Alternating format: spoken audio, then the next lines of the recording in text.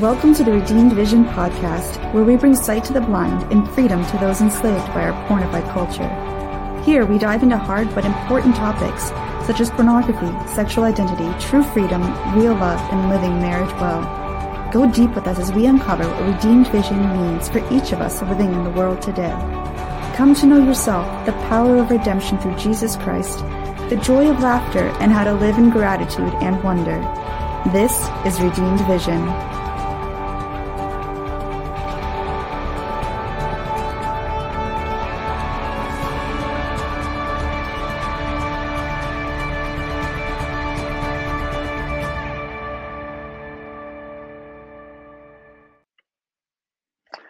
Welcome to another edition of the Redeemed Vision podcast. I am your host, Steve Picorni. I'm the founder of Freedom Coaching. We can be found at freedom-coaching.net, where we are bringing the blind sight that we are breaking out, those who are enchained by pornography and unchaste behavior. It's an honor to have you here.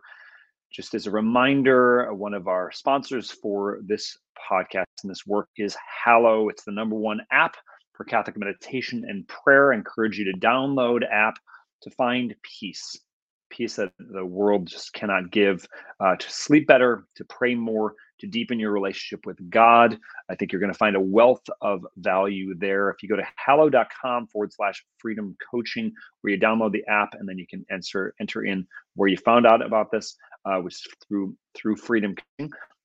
You're going to get 3 months free. And then once you continue with that work, you're going to continue to provide for this work in getting the word out that's happening here. Second, I encourage you also to like, to subscribe, to ring the bell, and to share this very important work in getting this out to the world. And also, if it's on your heart to donate to the work we're doing, our Freedom Coaching Foundation Incorporated allows for nonprofit donations to come in, and this allows us to provide for scholarships for those who are in need of it, and also to help to provide content like what you're listening to here and on our other podcasts, as well as to help get the message out in this most important work. So with that said, since we last met, there was a very important documentary that was released to streaming platforms. It originally came out in November. I was heading on to a healing retreat, so I was not able to go and visit to see it in theaters. It's now been released, and it's called "It's Happening Right Here." And I encourage you, wherever you're at, just jot down that information. And after this podcast, go check it out. It's a minimal fee for a rental, or even you can purchase it. And it really goes and digs deep into the trafficking industry and the fact that this is happening all over the place. And especially the focus is on the US market. And that's happening in very luxurious places that are very well off. This is going on here. They filmed most of it in 2020 and 2021, and allows to basically, it rips the mask off this facade. And for anyone, especially those who have children, this is something you're going to want to key in on this, because it's been said that the technological advancements that we've had have been pushed forward because of the pornography industry. And that industry is not interested in mere fun and games, but it's interested in enslavement. And in many cases, it's a literal enslavement. And they've said that the market, especially for children, some of the stats I've read, is 8 million children per year, right? These disappearing children, things like that. Those announcements you sometimes find on your phone that come up. This is something that is to be aware of. And the organization behind this is Operation Underground Railroad. You sometimes see it on my blazer. It's one of the organizations that I support, that we at Freedom Coaching are very friendly toward. And again, part of our work is to help to prevent those people from ever getting in there, because again, these desires, as we're going to get deep into in this podcast, those desires they start innocently, but it's not enough, and we need something more and more and more. So I encourage you, please check it out, support the work they're doing at Operation Underground Railroad, because they are making a difference, and you'll see some of those stories that are highlighted in that documentary. Again, it's called "It's Happening Right Here." And I think you will be profoundly impacted as I've been impacted. So with no further ado, I'd like to introduce to you a very special guest, a woman who has become a dear friend of mine, a colleague in this field. Her name is Claudia Perez. And we like to say Claudia was exposed to pornography very early, and this made her vulnerable to sexual abuse and to compulsions. This led to overachievement as a coping mechanism, and this eventually developed severe anxiety and a depression disorder. So she went through a process of healing, of integration of her own wounds, and finding herself, and has led her to 20 plus years of work in healing families, teens, and young adults to find meaning and order in their sexuality. And Claudia has years of work in this field, and I encourage you to look at her full bio wherever that you are listening to this podcast. Claudia lives in northern Mexico with her husband of 28 years and 5 children. So without further ado, Claudia Perez, welcome to the Redeemed Vision podcast. Thank you. We actually just celebrated our 29th anniversary. So. Oh, awesome. Congratulations. Very, very, very exciting. Did you, how'd you celebrate?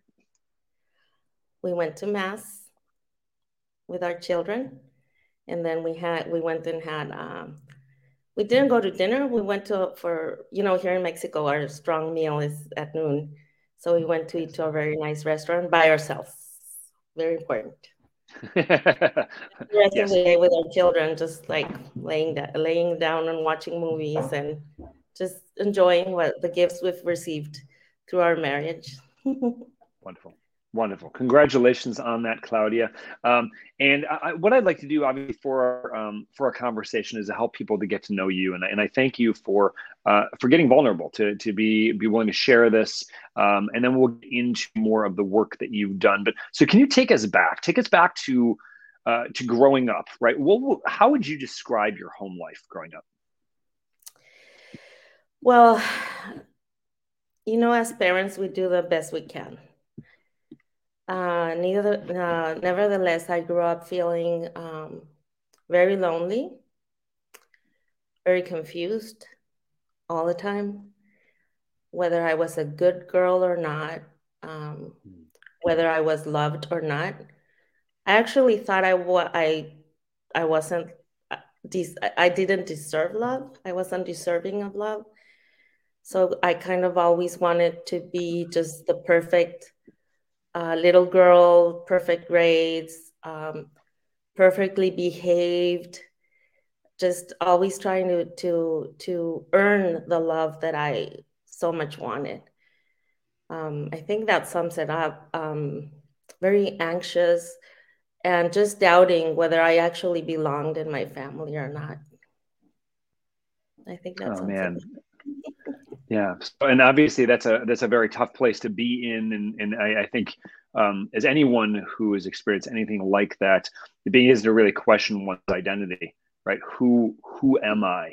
And as you know well, are entering into, and then by the way, that's the other important I forgot to mention for all those who are hearing this. Claudia very recently, in the past 6 months, has joined the Freedom Coaching team as our female coach. On our team, yes, she is bilingual, coming from Mexico here. Her English is way better than my Spanish, so we'll leave it at that. Right. So, soy gringo. And from here, right, as we've experienced, and I think we see this with so many of our clients, that when they don't know who they are, when the foundations of our life get kind of perceived or in real torn asunder, we're on very shifting, shaky ground here. And one of those things, as I mentioned in the introduction, was there was an involvement in pornography. So take us to that space, if you would. And again, we don't celebrate the sin, but again, we want to be real. So what age did you get involved with? How did you find your way into that world, and what was that first experience like for you?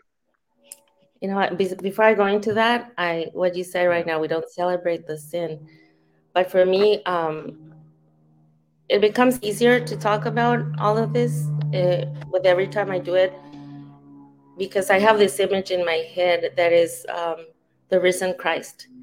He resurrected with his scars.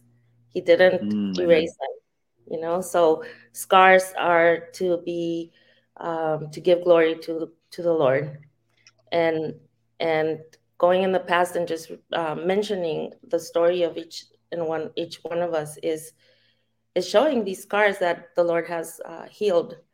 But the scar is a reminder that there's been victory over death.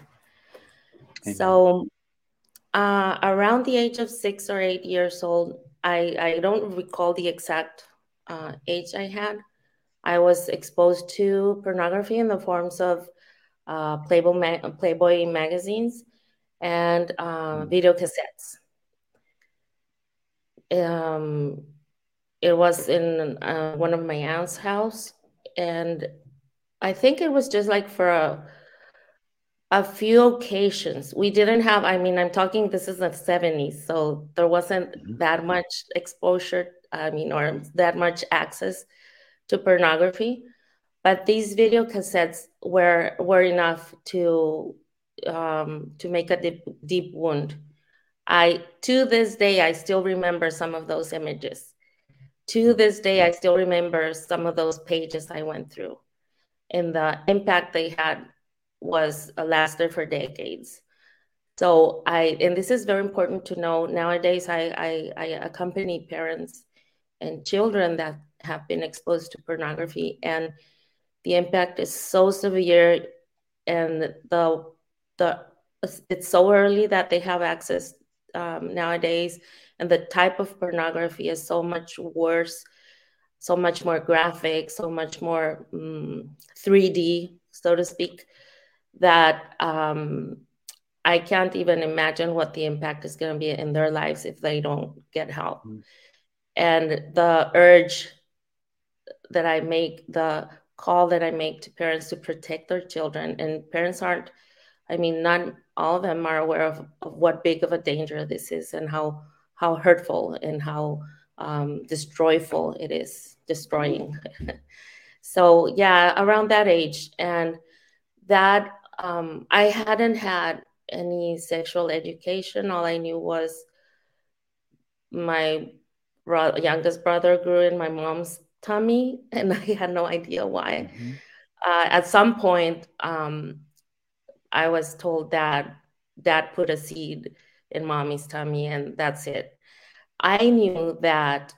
What I was told also was that babies came from dad and mom loving each other a lot. So I kind of started developing this confusion of I liked this kid in first grade, I remember, and I was so afraid of being pregnant because I really loved him.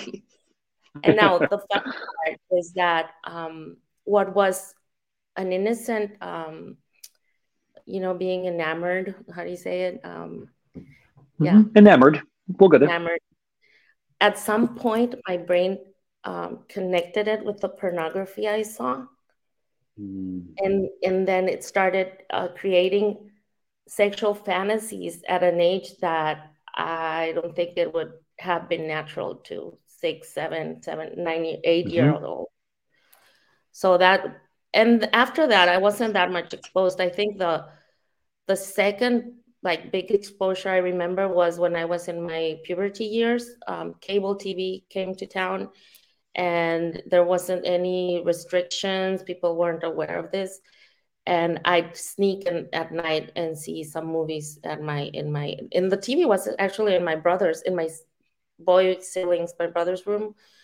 They were younger, so I don't know if they were aware of this, but I'd sneak into the room and watch some movies.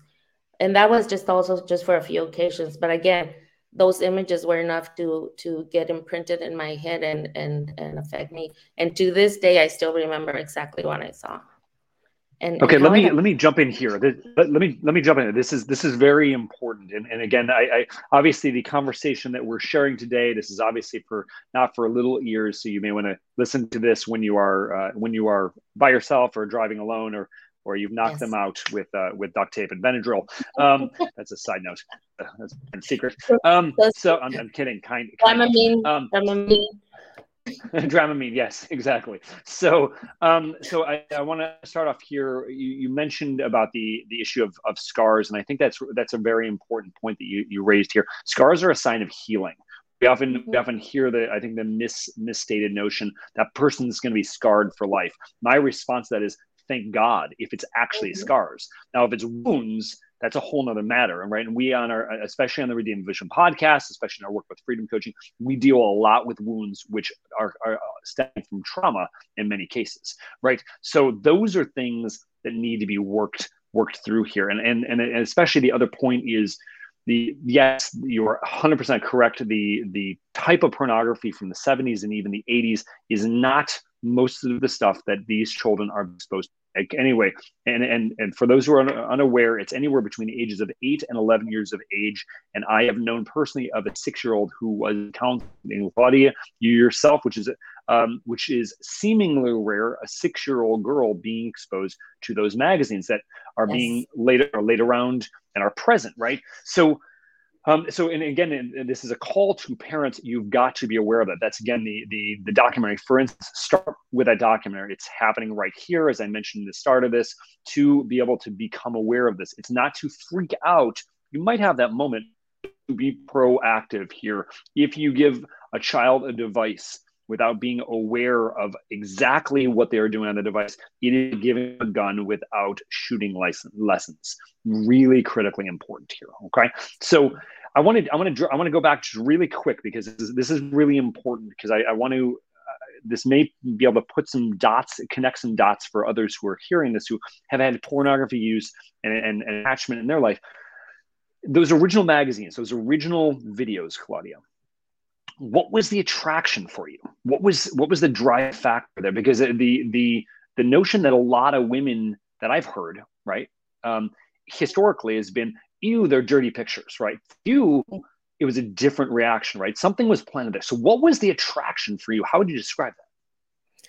What a good question. I think first what drove me was curiosity, not knowing anything about sexuality. And I'm not saying parents should give all this information about sexuality, but we should plant appropriate sexual education from a very, very early age, where actually we give it sex education from the womb, whether we're conscious or not, and how we perceive and transmit what we believe about each sex, how we receive each child. So if I connect this to my story also of not having this sense of belonging, not feeling accepted, affirmed, I think I recall, like, from the magazines, it was this notion of importance. These women in these magazines were giving like a whole page, and they're so beautiful. And yeah, they're naked, but this is what makes them important. Their body, and this erotic glow, so to speak. I don't know how to say it, how to explain it. And then the videos were a bit more of this curiosity. And even though it was the 70s and it wasn't as bad as what we can find today, it still wasn't even like normal sex, if you know what I mean. So again, I think the being the protagonismo. How do you say that? Like, I'm not sure. Keep going.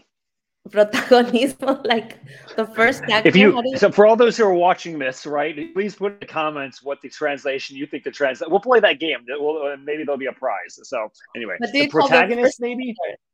What did the protagonist? I think that's what it is. Yeah, the protagonist. The protagonist. All right, I win. I get the prize. You're welcome. All right. the protagonism of the women being displayed in these videos. Because I don't recall the men. I recall the women. And it was this protagonism. Again, it's, you know, and if I link it to my stories, wow, being a woman is important.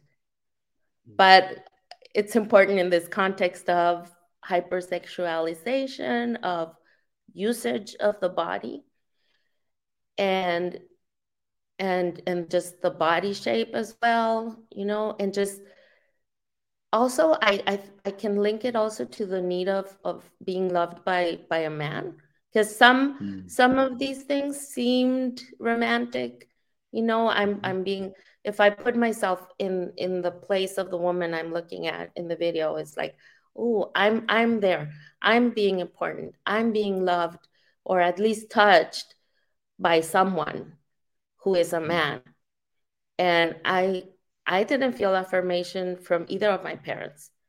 So, and you mentioned something that's very important, and I'd like to clear this up, whether it's perceived or real, right? So I'm not gonna pinpoint the blame on anyone. For the brain, what happens, whether it's real or perceived, is real. So it's real to that person. It's real to the person. So for me, I wasn't affirmed, I wasn't accepted, and I wasn't loved by my parents, by either of them. I was just this lonely kid who saw other siblings come along who seemed to belong to the family except for myself. So these women I used to see in the videos were important, were the center of attention, and were touched by others, especially by men. I think I very much longed for my father's embrace. I think Mercy. That's the connection I see there. Yeah. No, those, again, these are, I like to describe as, you know, a genuine need, right, for healthy affirmation, to be affirmed as a daughter, to be told and received that I am loved, for healthy touch and healthy attention from father and mother, right? If those genuine needs are not met, we're going to go at some level at some point in our life, we're going to go seeking them in other areas, right? And like the notion goes, if nature abhors a vacuum, and so if we're not getting that healthy there, we're going to go, as we like to say in our work, if we can't find the fresh water, we're going to go looking for the septic tank. And this is what met you here. And I would just also make just a clarification, so we're all on the same page. Pornography isn't sex at all. It's the complete opposite of what it is, right? And we would say in reality and in truth, it is a loving, united, lifelong union of husband and wife in that most intimate act, which is so intimate. It's too intimate ever to be displayed, that it's meant to be for that couple to enter in that moment, right? That shared experience that bonds them together, and then an explosion from that to potentially bring forth new human life, right? This is a great, profound gift. Well, as John says, the problem with pornography is not that it shows too much, it's that it shows too little. There's no way you can depict by any means what actually happens between a husband and a wife. And as you said, it's not meant to be depicted. It's not meant to be shared. It's meant to be shared only amongst themselves and to the world through spiritual fertility and through kids, through biological fertility. Amen. And then also thinking about this, right? If the counter messages are being programmed by our children, right?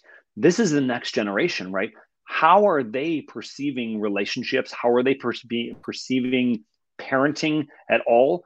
It's a very skewed notion. And especially, as we say here in the work that we do, the guilt, shame, the self-hatred, the lack of identity, this causes a whole gamut of problems. So this leads us into the next question that I have for you, or a series of questions. So I say, what met, and you hit a little bit on this but I'd like you to see if you can articulate a little more. So 2 parts. A, what messages did you receive from pornography? And I'm going to leave that open-ended, and you can apply it to any areas you'd like. And how did this affect your relationships with peers while you were growing up? Okay. First of all,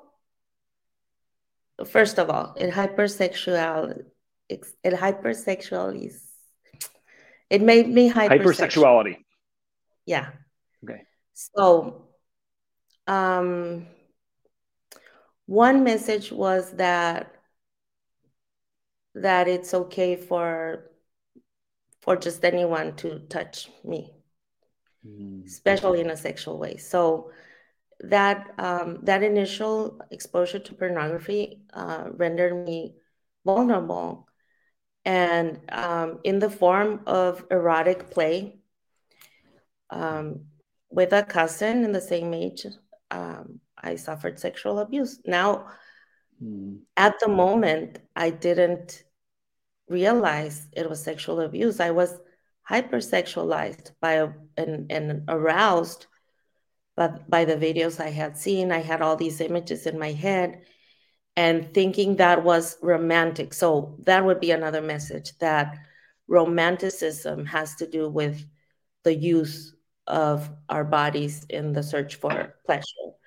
So doing pretend play, that's when the erotic play came in, and it burdened me with this huge rock of guilt and sexual confusion.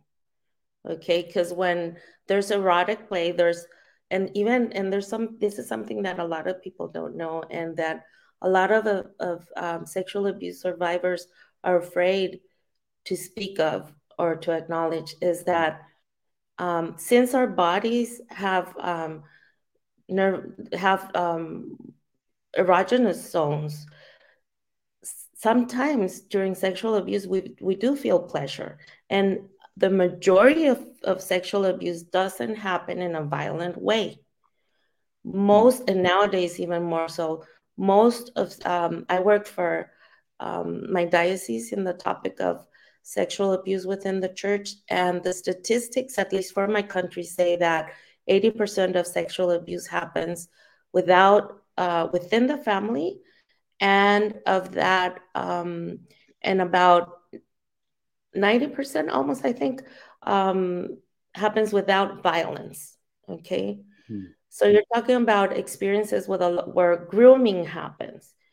You're talking about experiences such as the one I had, where it's thought of having an element of asymmetry, like it's got to be an older person, an older kid. But a lot of sexual abuse is happening between peers because of pornography. And it is a phenomenon nowadays. It wasn't in the 70s, but I had that experience. So this sort of unconscious grooming, because of course my cousin was also a very hurt person, had received some types of abuse and a lot of neglect also. So you have this hurt kid just searching for something and hurting another kid as well. And of course, there's also some pleasure in this experience, in this erotic play. So this put a lot more confusion into my person, into my heart, into my what I perceived as my sexuality. I didn't even know what it was. And as you said, more of my identity, actually, because our identity is sexed. So everything that happens in the sexual realm affects our identity. It brought in vulnerability to other types of sexual abuse, like from other relatives, not violent, never violent, but nevertheless still abuse. And also some sexual orientation confusion in my puberty years. And then later on, and I can explain that if we get to that point, if we have time. Yeah. Let me jump in here. Yeah. Let me jump, because I think this is such an important point. We're we're made from love. This is the Christian perspective, right? In truth, we are made from love, to live in love, to experience love, and to go back from love, back to, right? That's the journey. That's the Christian journey, right? Everybody has there's obviously clearly nuances of that, but that's the overarching picture. In this place where we're supposed to experience love, especially from our direct parents and the extended siblings and cousins and things like that, there's supposed to be good, healthy, wholesome experiences. That includes touch, that includes words, all those things. It's supposed to be good and beautiful, right? We're supposed to experience that. Yes. When it's not there, right? When the absence is there, or should we say the perceived absence that becomes real to us, right? When not given love, we're going to go seek this out because we're thirsty for love. God has planted this into us, right? That ache is there, and it's supposed to be the real deal. And so, for you, this is it is your journey, certainly, but it's certainly not uncommon. And what we're finding here, and I think this is an important point that I want to make, that we want to communicate for parents. Claudia is expressing here the touch that she received, which was abuse, and she's identified that very, very. And I thank you for saying that very clearly here, because it is, if it's not an act of genuine self-gift, right, in the appropriate time, in the appropriate way, in a healthy relationship, which for sexual touches is reserved for marriage. That's the way God designed it, to protect the human persons in many ways. When we don't receive that, right, that colors our world. And whereas you were shown it was never a violent touch, the messages from current pornography, for a vast majority of stuff, because this has to do with the dopamine receptors. What was innocent images goes into the videos now, and it's not enough. We need more and more, especially with the dopamine. And we find that this is moving very much into the realm of violence, of rape, of horrendous things that we don't want to. I don't want to bring explicitly here on this podcast.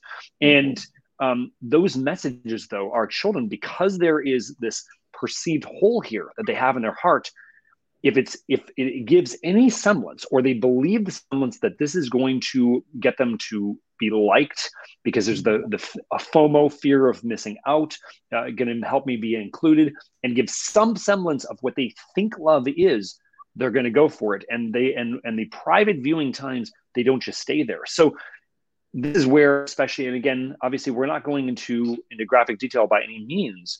This obviously affected into relationships growing up, getting into high school and college and beyond that. So how would you describe that for you? Yeah, and you gave me the perfect platform to describe it, like an increasing, like a spiral.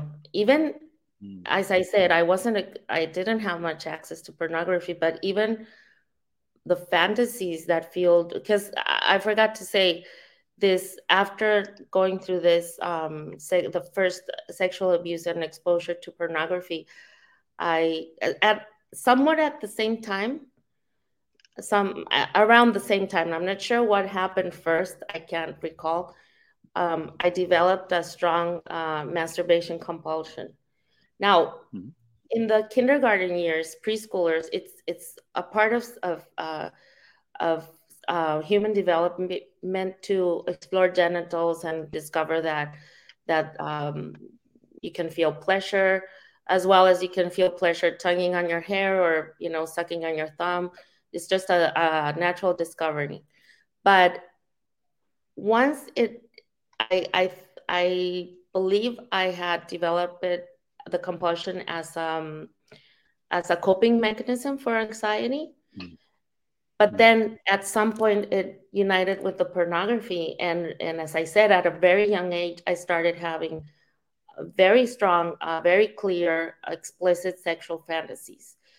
And the same way that a person with a compulsion for pornography has to look at ever so darker or stronger or more not I forgot the word, indigna, out of dignity, less human pornography. Against your dignity, contrary to human dignity.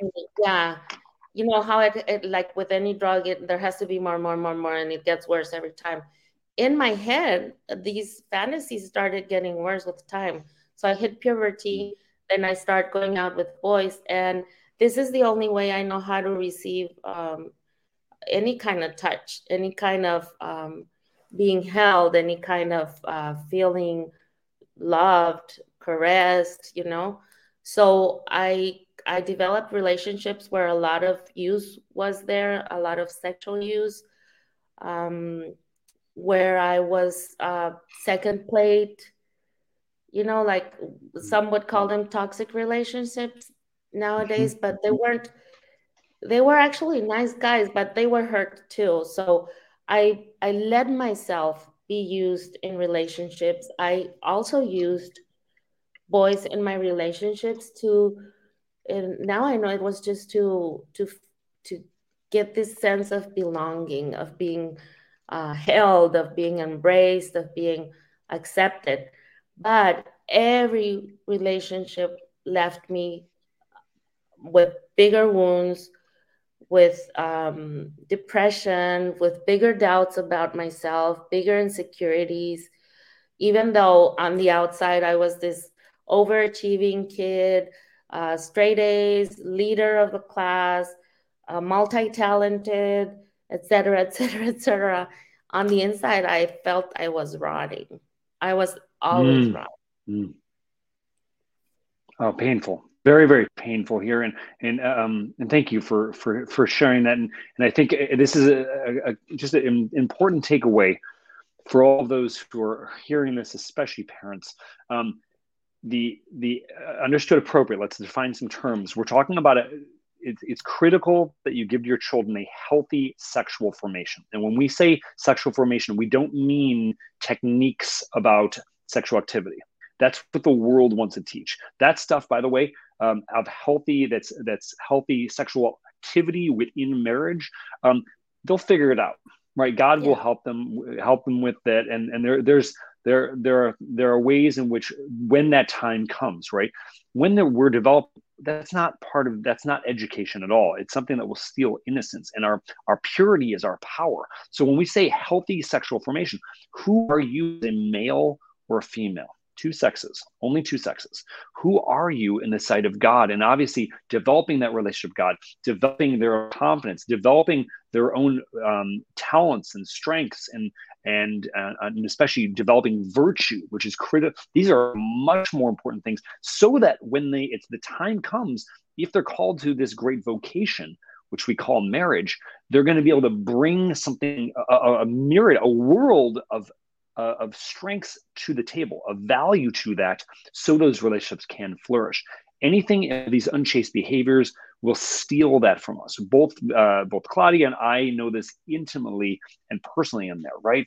And so Yeah. obviously you mentioned just of being destroyed inside, and that pain that is very much in there, and toxic relationships that are in there. And because we're I want to make sure we get in the full discussion here.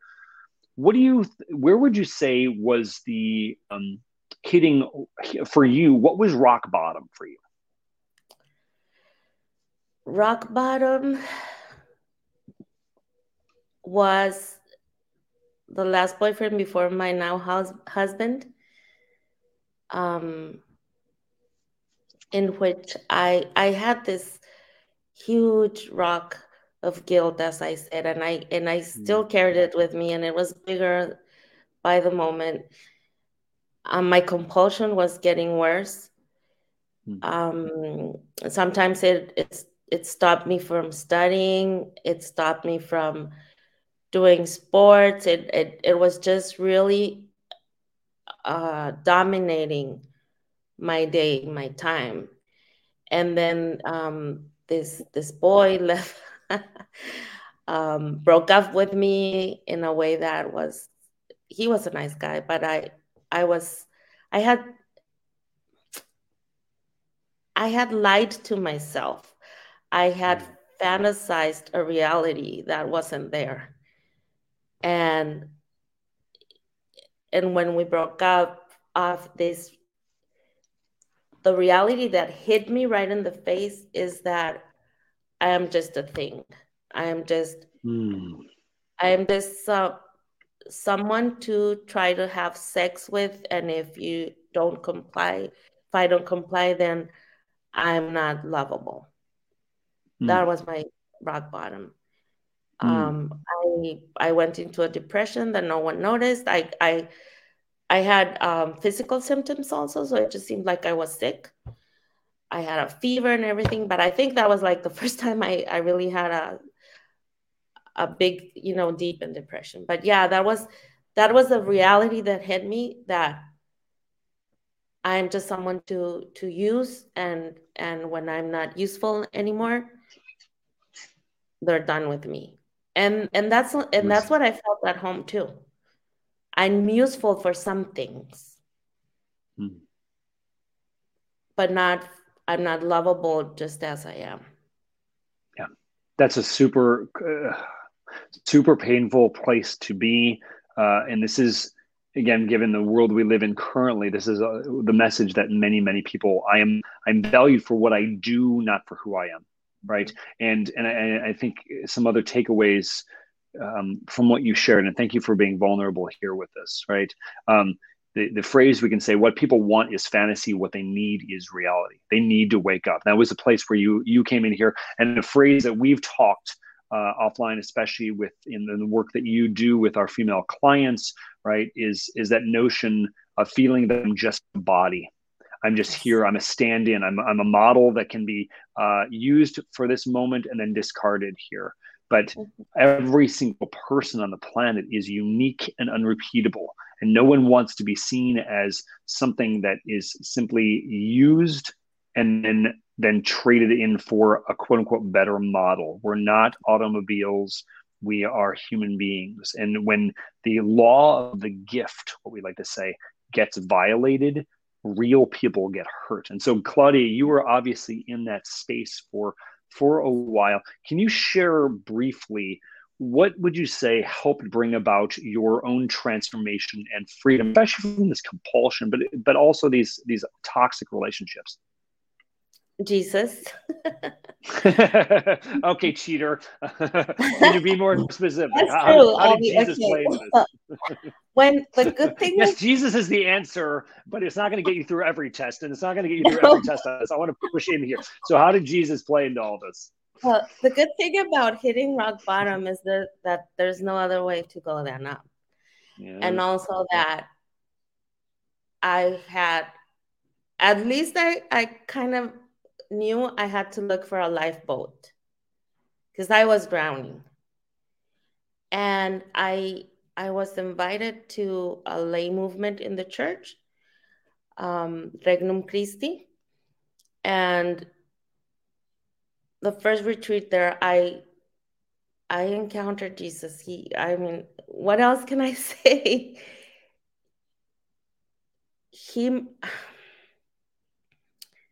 That was like the first turning point conversion in my life, because, well, Christian life is about many conversions, right? So that was like the first one, and it didn't have anything to do with changing or being someone else. It had to do with realizing that Jesus was real, that he loved me, and that he wanted to make my dreams come true. So I started dreaming about having a family, about having children. I wanted 8 children. We have 5 and 1 in heaven. He has fulfilled all of the dreams he instilled in my heart. Finding a man who loved him as well. And I started dreaming about this family that I wanted, and that started forming the woman I wanted to be, for that family I was dreaming, for that happiness I knew that was accessible to me because of Christ. He let me know that.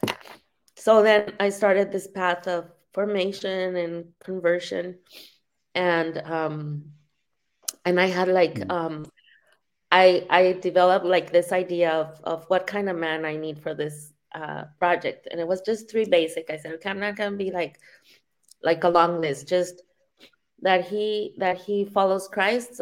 So all I'm gonna expect is that at least he goes to mass on Sundays, because it was hard at the moment. I thought it was gonna be really hard to find a guy who went to mass, because I used to dance on the tables before that at the bars. So I don't think I was gonna find someone who was looking to go to mass with me, at that point. Someone who was hardworking, because we needed to have a lot of, we were going to have, and that he was open to having a big family, at least open to. If we couldn't, then we might adopt, and all these thoughts in my head. And all of a sudden I met him at a church. His parents and my parents were in the couples group, and they had this luncheon, and we met there. And I wasn't really attracted to this guy, but he mentioned he was the only one a bit older than I at the meeting, and he mentioned that he had been to a retreat recently. And I thought, wow, there's a guy who goes to retreats. So even if and this is what I really thought this, and he knows it, even if he's ugly, if he asks me out, I'm gonna say yes. And he asked me out. Of course, a month later, I thought he was the handsomest guy in the world and the most attractive. And at first, I started going back to my initial behaviors in relationships, because that's all I knew. And here's the other turning point. He stopped me, and he said, Praise God. He has a whole other story also that you should hear at once, of hurt, also sexual brokenness also. But he had converted, and he was coming from that place, and he stopped me and he said, I want you for something serious. I want you for life, if you're willing to try out this being boyfriend and girlfriend, this relationship. I'm not going to use you. And that blew me away. For the first time ever, a man let me know that I was valuable just because I was. That I was worth the wait. That I was worth cherishing. I was worth being pursued. And that was the starting point of my healing from the compulsion.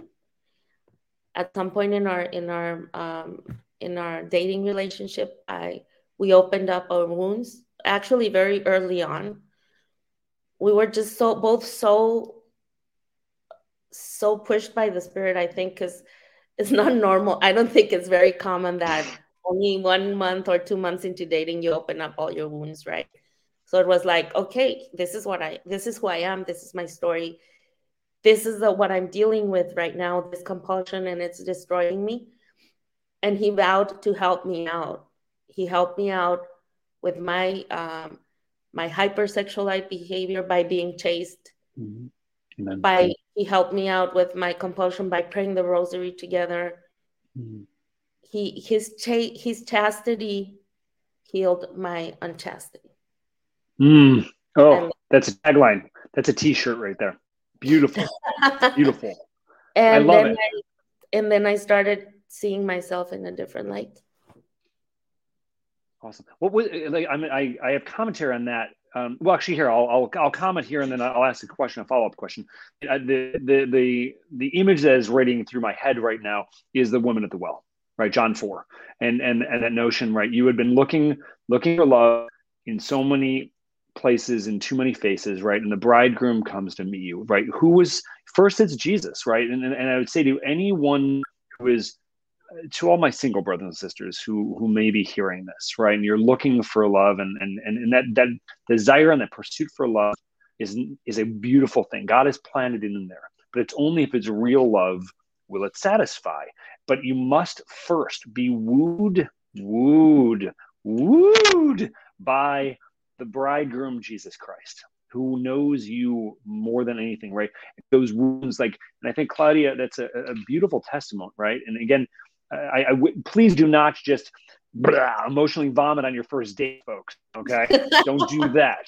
Okay, Claudia didn't do that. They waited until month 2, then started. Okay, we got to get real here. Getting spiritually naked here and opening up here, because the possibility of I do forever on this planet was this is not just light talk. So we're going to open that up here, right? And it has to obviously be slow unveiling. And I think you demonstrated that, and it was the love of your human bridegroom, right? And a man who is striving for possession of himself. And I speak this, let me punch the gentleman in the face. You must take the lead.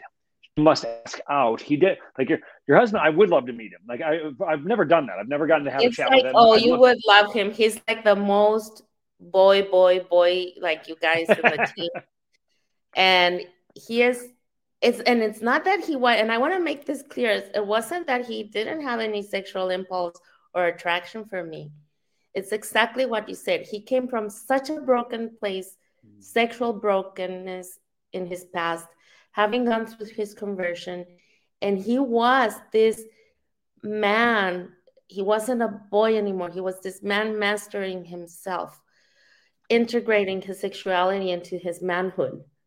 And that's what led me into the possibility. It was like the opposite of Adam and Eve. It's like me being Eve and saying, wow, this is what I needed. This is reflecting myself into him. Then I know who I am. Now I know who I am. And since he was already in this relationship with Jesus, of course it was Jesus that was ministering to me through him. Jesus, and he continues throughout our marriage. We've been through so many things, and Jesus continues to minister to me through him. And I try to be also his human Jesus. I try to be as connected to Jesus as well, because I realized once I encountered theology of the body, I realized that's what the mystical body of Christ is also in the marriage. In marriage, we are each other's Jesus mystical body, and we are there to love, kiss, and wrap up Jesus's wounds, like, and in turn, Jesus ministers us from the cross of this imperfect person. Yes. Through his own body, through his mystical body, I am loving Jesus in my husband, and husband is in my husband, and Jesus is loving me through my husband. But that started in a chaste dating relationship.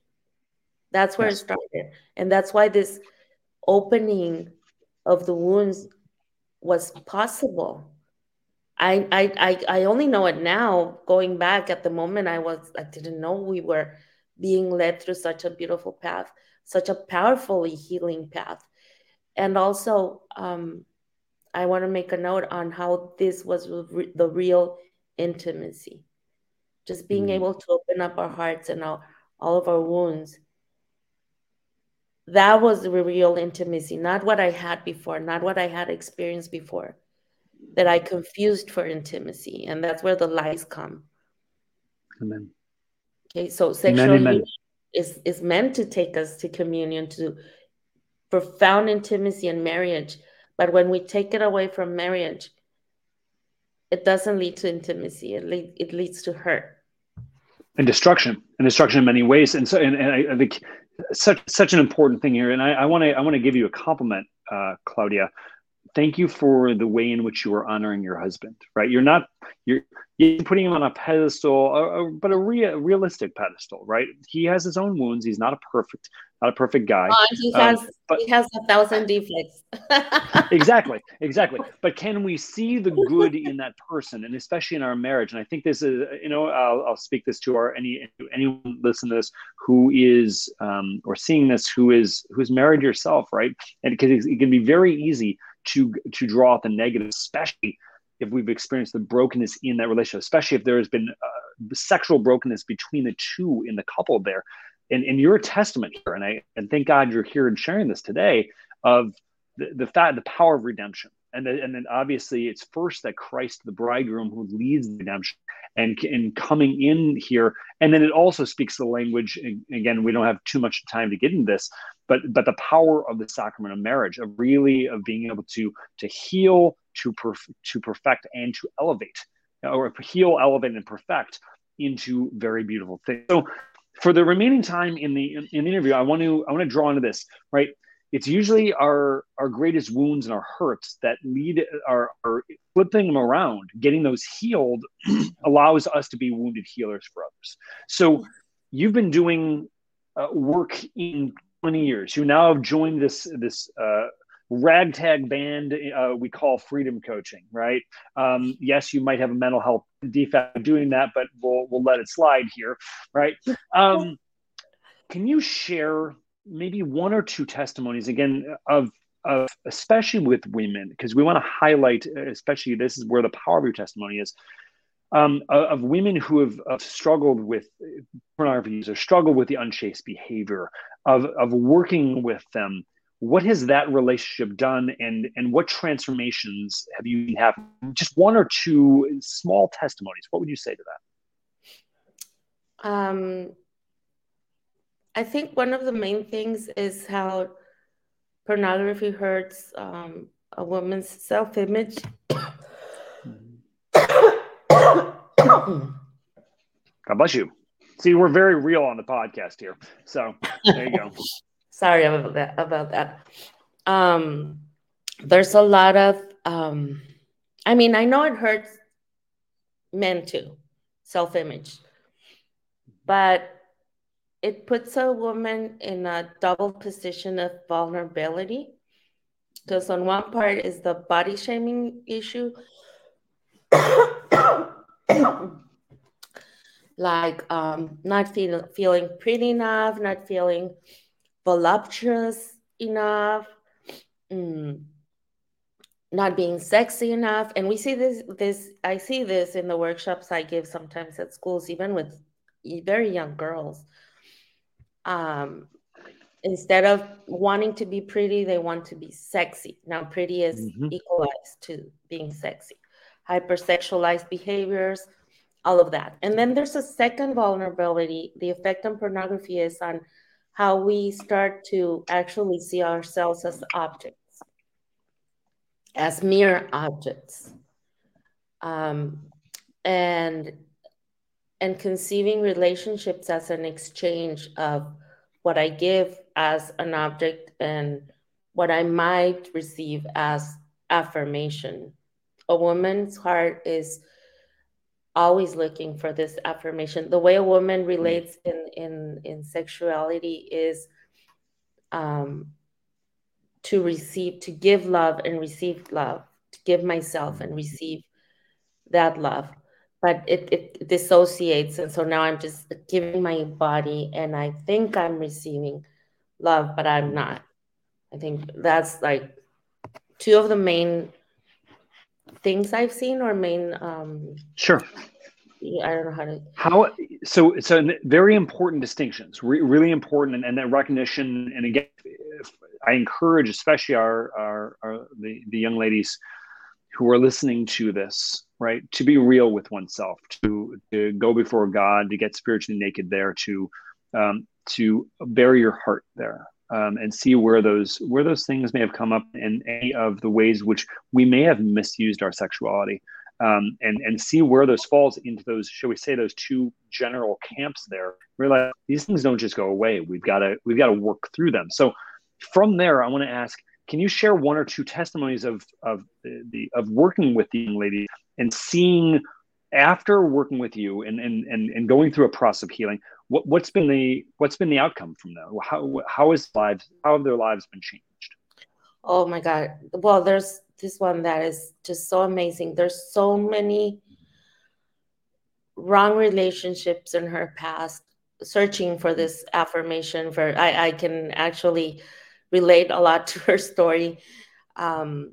If searching for this, affirmation in the wrong place, and being hurt and hurt and hurt all over.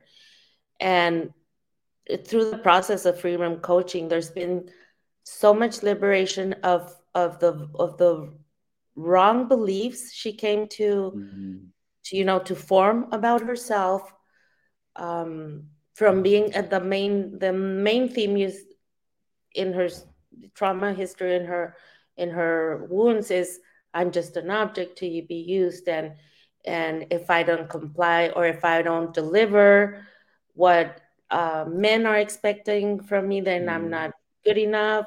It's always this, I must be what I think pornography is telling me to be. In to sum it up, like these beliefs about what a woman should be and act like and give in sexual terms in order to be at least likable, and there was so much hurt from that, and just having a complete turnaround into realizing her worth, her just, oh my God, and just a part of the emotions for women. More so, we're so much more connected with our emotions, and it's part of our daily life, and it's just a big part of our human experience. I mean, for men it is as well, but we are always thinking about the emotions and talking about emotions. Our two brains are much more connected, and just realizing that God actually cares about her emotions, that Jesus wants to hear them and affirm them, and they're important for God. That was such a beautiful fruit of this process. And just I don't know, I'm talking all over the place, but I wasn't expecting this question, as you can tell. But it's just amazing to see the change, even in the face, even in just the language. And there's another client that her whole face, her face used to be so expressionless, so sad, and now every time we meet is a big smile, a big realization of her worth, and then you start seeing also fruits in other areas of their lives. That's been amazing. How really in this work we can see in what we do at Freedom Coaching, we're able to testify how we are really integral beings, body and soul. And what you do for your body, you do for your soul, and what you do for your soul, you're doing for your body as well. So we're working with sexual compulsions, but the fruits start to grow also towards other areas of their lives. And everything starts to connect and to come into order, and to make sense, and to give a purpose for the life and for the relationship with God as well. I don't know, I'm sorry, but I could speak of this 10 more minutes. No, it's beautiful. I don't know if I responded to your question. No, what you're sharing here is obviously this is the fruit that comes when we start to be honest, when we start to show a little bit of humility and realizing I don't have it all together, or as I like to say, I'm not okay, you're not okay, it's okay. Can we talk about this? Can we enter into a safe space to be able to bring this out? And what just the little bit you've shared here, and without going into specific details, right? We're seeing literally, because the body expresses the person. This is the truth here. Whereas pornography, unchaste behavior, tries to separate the body from the person here. In this work, even just establishing healthy relationships begins to reintegrate us, right? Is it a challenging process? Oh, it is a challenging process, because we've got to get real. And a lot of people, as we said, like to stay in the fantasy. But it's when we start to front reality and go to a place where we're going to be heard, we're going to be respected, we're going to be loved. That's very attractive. And so, Claudia, in the very little bit that time that I hear we've begun a very beautiful relationship, right? Professional relationship. And I'm grateful for the work that you're doing with clients in there. And I'd like to I want to, in this section of our interview, I want to have you answer one final question, right? To those who are hearing this and wondering, is this really possible, right? Why should I open this space up? Can I just go, just ignore this part of my life? Why is living in freedom worth it? What would you say to them? Oh my God. I don't know. Do you want to be happy? That sums it up for me. It's the possibilities. It's the being happy despite anything, knowing who you are, just knowing who you are. I don't know if it makes sense, but I know what it's like to be enslaved to these compulsions, to these wounds. And it's all the same at the end. A compulsion feeds off a wound, and the wound deepens with the compulsion. It's just such a negative cycle. And I know that when we're there, it seems impossible or even out of the point to even try to get out of there. But I tell you, I was there for 16 years. I suffered much, and you don't need to hit rock bottoms like some of us had to try and see up above the ground. It's like when you're going to go up a hill, and if it's full of fog, or there's too many trees, you can't see the scenery, you can't see the view. But once you start going up the hill, it becomes more clear, and then once you're on top, you can see the whole view. So why not try it? I mean, if you want to be happy, if you don't, well, you can stay in the hole. Well, I know we like to difficult, but that's why I want to help other people, to let them know there's hope, that it's possible.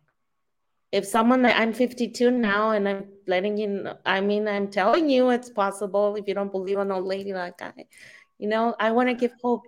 And there's many of us that have gone through this, and with God's help and with our friends, this is what a coaching relationship is. It's a friend that is walking with you. And Jesus, that's what he invited us to. And he said, when two or more people unite in my name, I'll be there. And this is what we trust in. So I just ask for a leap of faith. A small leap. Amen. Small. And guess what? You're going to be met. It's not an empty. You're going to be met there in open arms. It's good. It's beautiful. So Claudia, thank you so much for sharing. So now we go on to something very different, and Claudia is a little different from a lot of our coaches, clients here. Different guests here on the Redeemed Vision podcast. Yes, she's a coach with Freedom Coaching. She also has listened to the end of most of these podcasts, but I've asked her to not overthink this. Try to as best she can. I know that she's a woman, so I'll probably ask an impossible question to kind of clear the slate in that beautiful mind of yours. And to receive this as we enter into the 12. You clearly know what this are, so I'm just going to ask, are you ready? No. She's taking a drink of vodka. Is it vodka or is it water? No, I'm not sure. It's water. All right, it's water. All right, are you ready? Yes. Okay.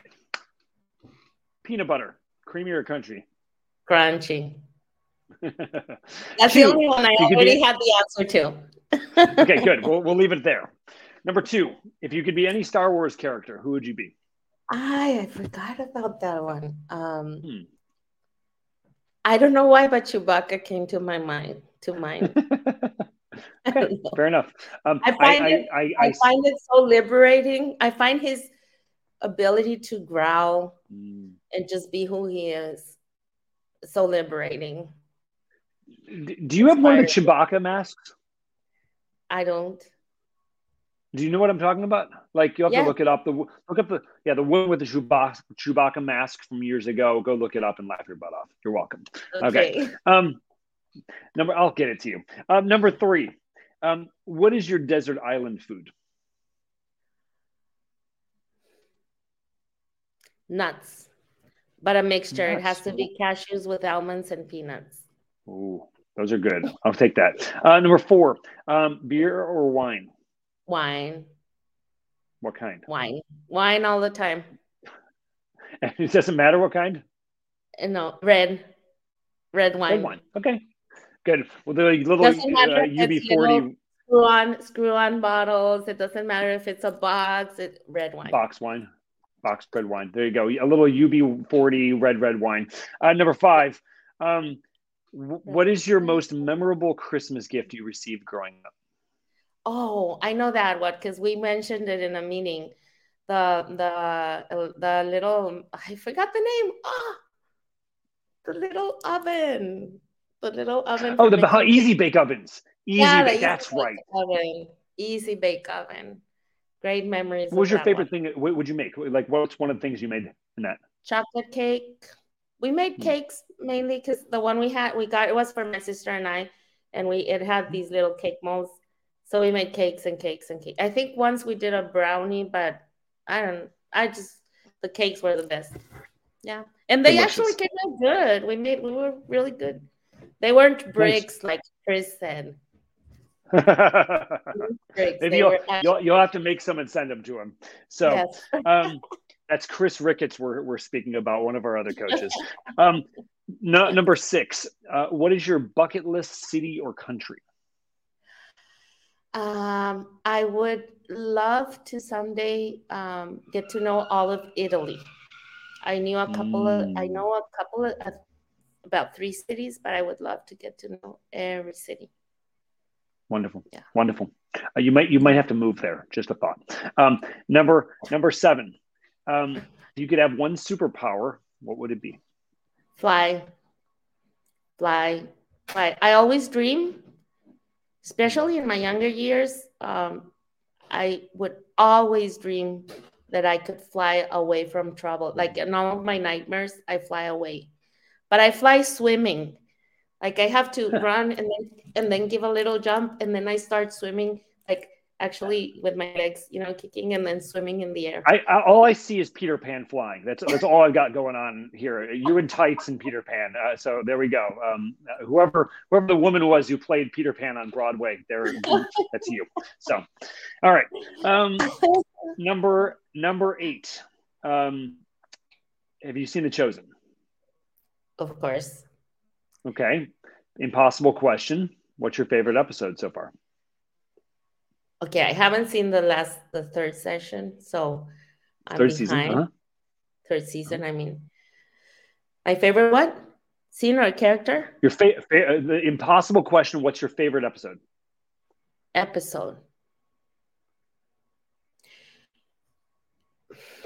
Yeah, it's impossible. I told you.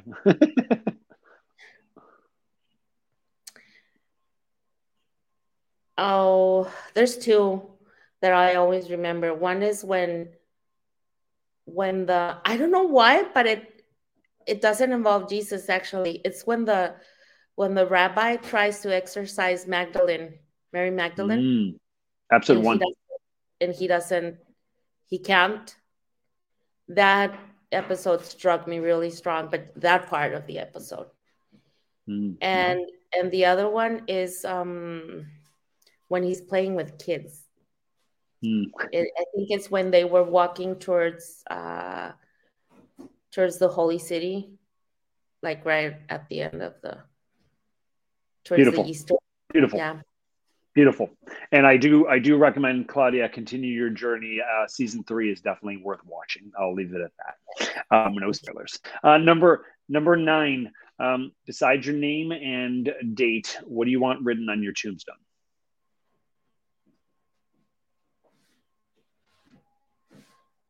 I really, really hope I earn that it says she loved. Beautiful. Beautiful. Number 10, if you had to pick a favorite saint, only one, who would it be? Oh my God, only one. Well, I do have one, not because I picked her, but because she how do you say when someone is behind you all the time? They're stalking you?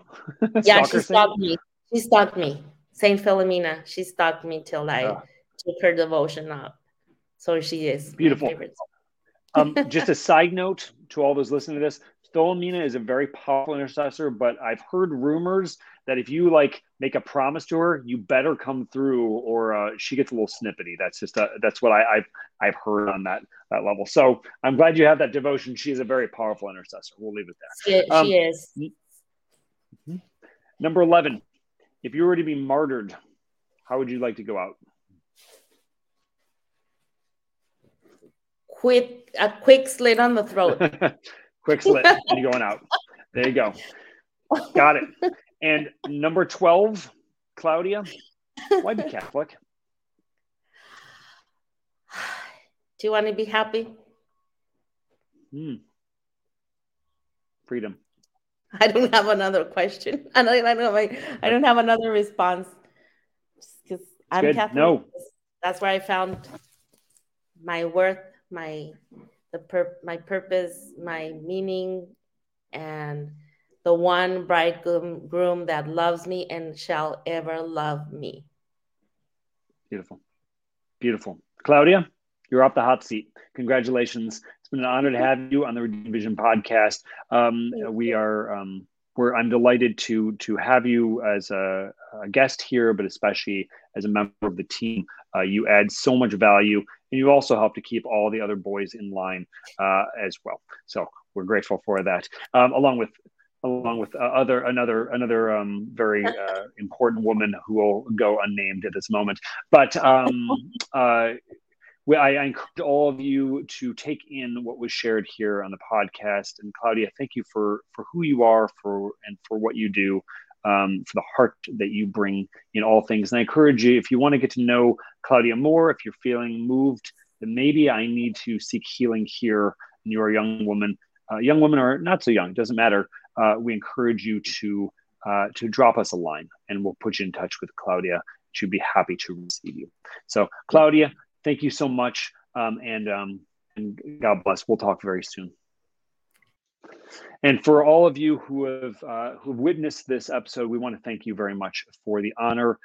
We ask you to please share this podcast, get the word out, and especially this is incredibly important, especially for women who are experiencing a brokenness in their own sexuality. There is hope, there is healing.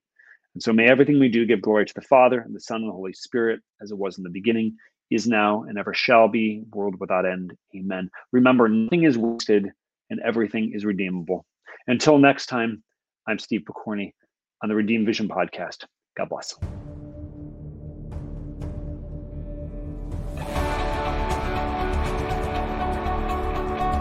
The Redeemed Vision podcast is an outreach of Freedom Coaching. To learn more, check out freedom-coaching.net and follow us on Instagram, Facebook, Twitter, YouTube, and MeWe.